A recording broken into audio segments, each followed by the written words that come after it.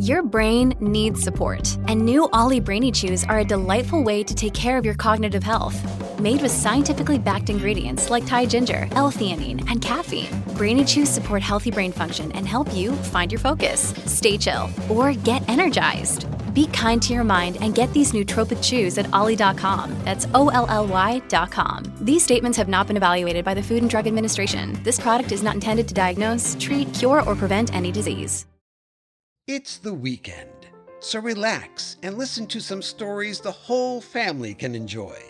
That's right, it's the Saturday Story Circle, here on the Mutual Audio Network. The following audio drama is rated G for general audience. Chapter 6. The next morning, Abigail opened up the detective agency and settled behind her desk to wait for a client. This was the part of detective work that Abigail enjoyed the least.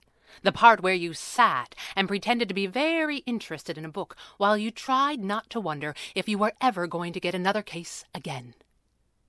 She had not been in business for very long, and there had been no real shortage of detective work, in spite of the quiet, innocent face that Beechnut Street put on for casual visitors. But there was no love in her heart for waiting. Abigail liked to have a case. She liked to be busy. She liked to be needed. And she liked to be earning whatever modest fee she could get for her work. It was fun to be the expert, and it was exciting to have a problem to solve. Most of all, it kept you from having to say the word please. When a detective was on a job, all that mattered was that she was right and the job get done. No one cared if you were polite. In fact, it was usually better if you weren't. But so far, on this particular day, there wasn't even anyone that she needed to be nice to. It seemed like the paperback mystery that she was reading might not survive the morning at this rate. The door from the house opened, and Jeremy walked into the room. He had slept late, and from the look of him, not very well, though Abigail had to admit that he always kind of looked like that.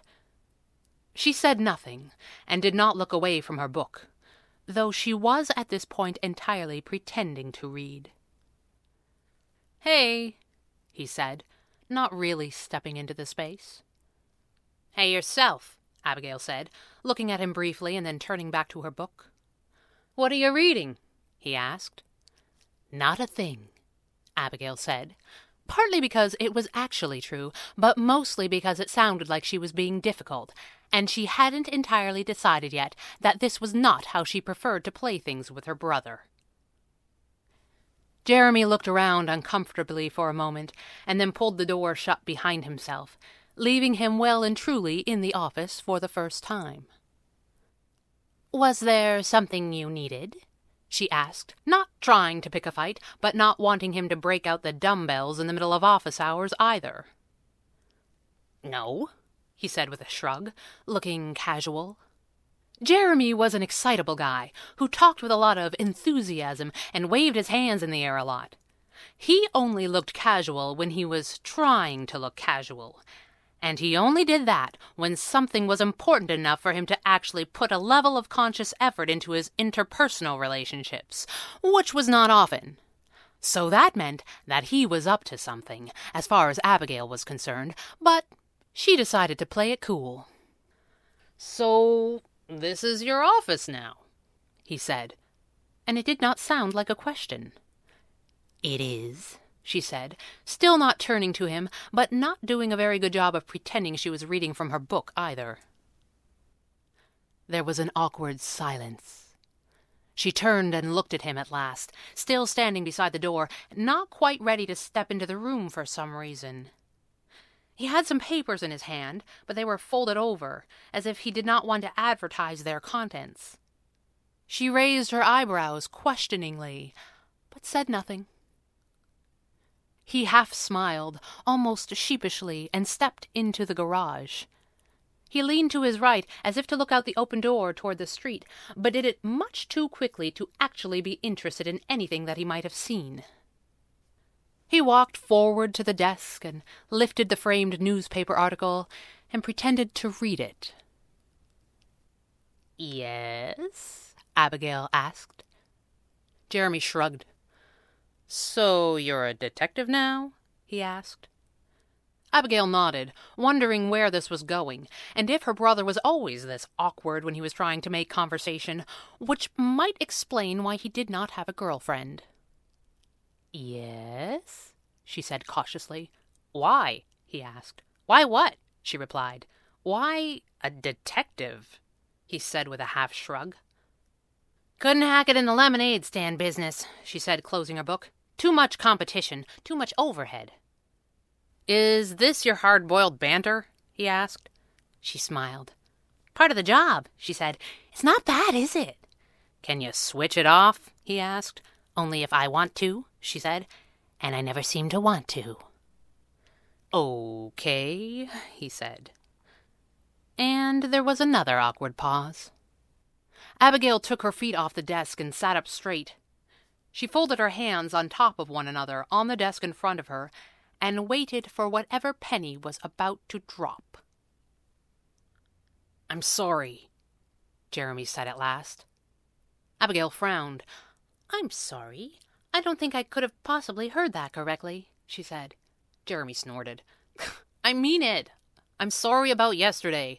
I'm sorry I messed up your space. Office, she corrected him. Whatever, he said with another shrug. I'm sorry is all. Abigail nodded, surprised, but not put out by this turn of events. I accept your apology, she said. I guess I had it coming, he said, not looking at her. I don't know what you're talking about, Abigail lied. Cut it out, Jeremy said seriously. You know all about Mom and Dad getting rid of my stuff. Did someone get rid of your stuff? Abigail asked innocently. How terrible! Knock it off, Jeremy grimaced. You must have been listening on the stairs. I showed you that spot. I beg your pardon, Abigail said, astonished. The spot near the top of the stairs where you can hear everything in the house, he said. I showed you that when you were 2 or 3. Abigail stared at her brother, baffled.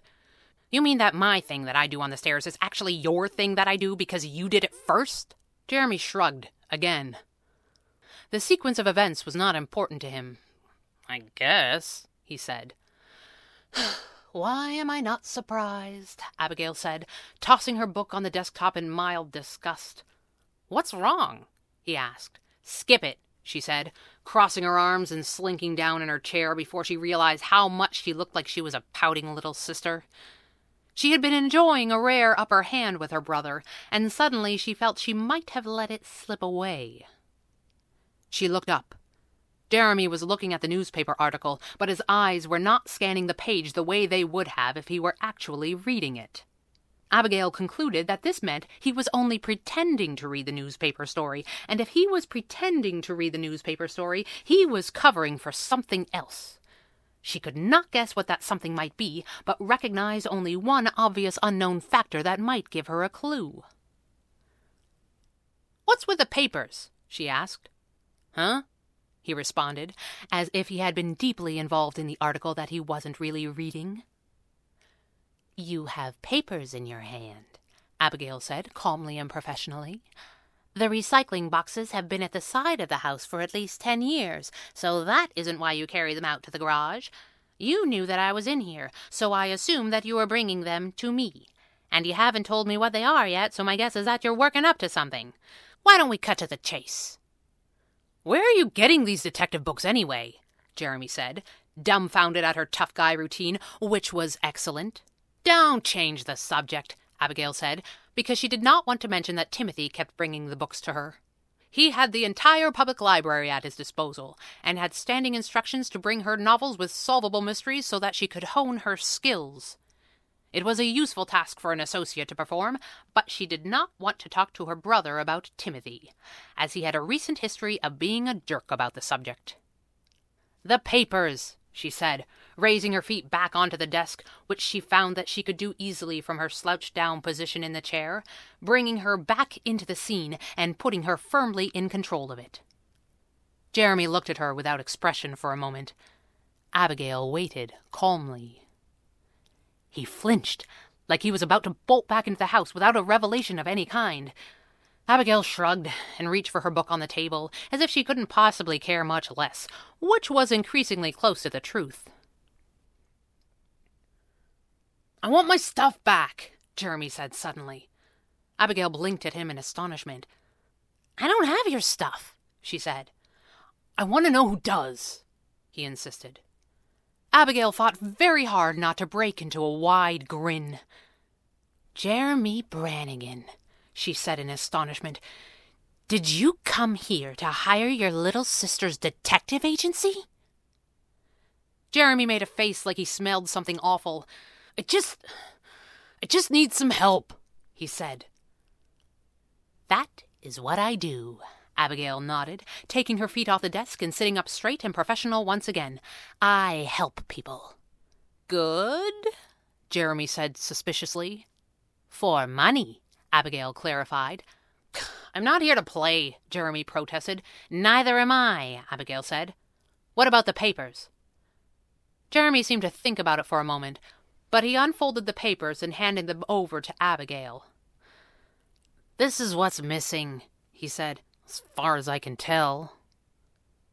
There were 2 pieces of lined paper with itemized lists of missing belongings, written with Jeremy's usual disregard for the lines on the page. The list included several sets of action figures, which Abigail was sure he had not played with in years, each with a sub-list of figures and accessories that belonged to the set in question. The list also included a red jacket, described in some detail, which had been far too small for him, but which apparently had some importance to him that the list did not make clear, and a list marked other toys, which was mostly a list of names that had long been given to various stuffed animals, and which Abigail only knew because she had grown up in the same house as them. After the handwritten notes, there were a large number of pages which Jeremy had printed off his computer, which listed his entire library of comic book issues, all of which had been shuffled out of his life by the fiendish hand of their well-meaning mother. Abigail had to admit that the list was impressive. Her brother had not been seen with a comic book in his hand since he was 16, but the list included the title, the number, and a code assigned to each, whether it was in mint, near mint, or very good condition. None of Jeremy's comics seemed to be rated less than very good, at least in his opinion. Each entry also listed a value, some of which were surprisingly high. Abigail flipped the pages and whistled as the dollars and cents flashed before her eyes. "Lots of detail on the comic books," she said, looking over the top of her pages at her brother. "I made the list years ago and printed it off when I realized they were gone," he said, nodding. "These dollar values," Abigail asked, "are these for real?" "I got them out of a price guide," Jeremy said. "It's the industry standard, but the list is out of date. They're probably worth more now." Abigail whistled again. She began to see why her brother might have been so upset to find things missing which he didn't seem to use anymore. She flipped page after page of comics, mentally tabulating the possible value of the treasure she was being asked to hunt, and calculating a price for her services. "It's a lot of money," Jeremy said, unaware of the fact that he was helping to drive up her price. "It is," Abigail said, shuffling the pages back to their original order. "I get $5 a day plus expenses," she said. "What?" Jeremy said, outraged. "I came to ask for your help." "I am happy to provide you with the very best help in the business," Abigail said, holding the papers out if Jeremy wished to try his luck with another detective agency. "The help in question happens to cost $5 a day, plus expenses. And no promises other than I'll try my best." "I could find these things myself, you know," he protested. "How's that working out for you so far?" she asked. "What am I supposed to do?" her brother wailed. "I can't ask Mom who she donated it to." "Can't you?" Abigail said innocently, offering the papers again. "You know I can't," Jeremy said darkly, thrusting his hands into his pockets without taking the list. Abigail grinned. "I get $5 a day, plus expenses," she said again. "And I'll know who took your things in 20 minutes, or your deposit will be cheerfully refunded." "Fine," Jeremy grumbled. Abigail cleared her throat. I can't refund you if you haven't actually given me the $5 in the first place, she said. Jeremy snorted in outrage, but took $5 out of his wallet and threw it on the desk. You're a real mercenary, you know that? He asked. The very best there is, she smiled, tucking the money in her pocket. Let's get to work.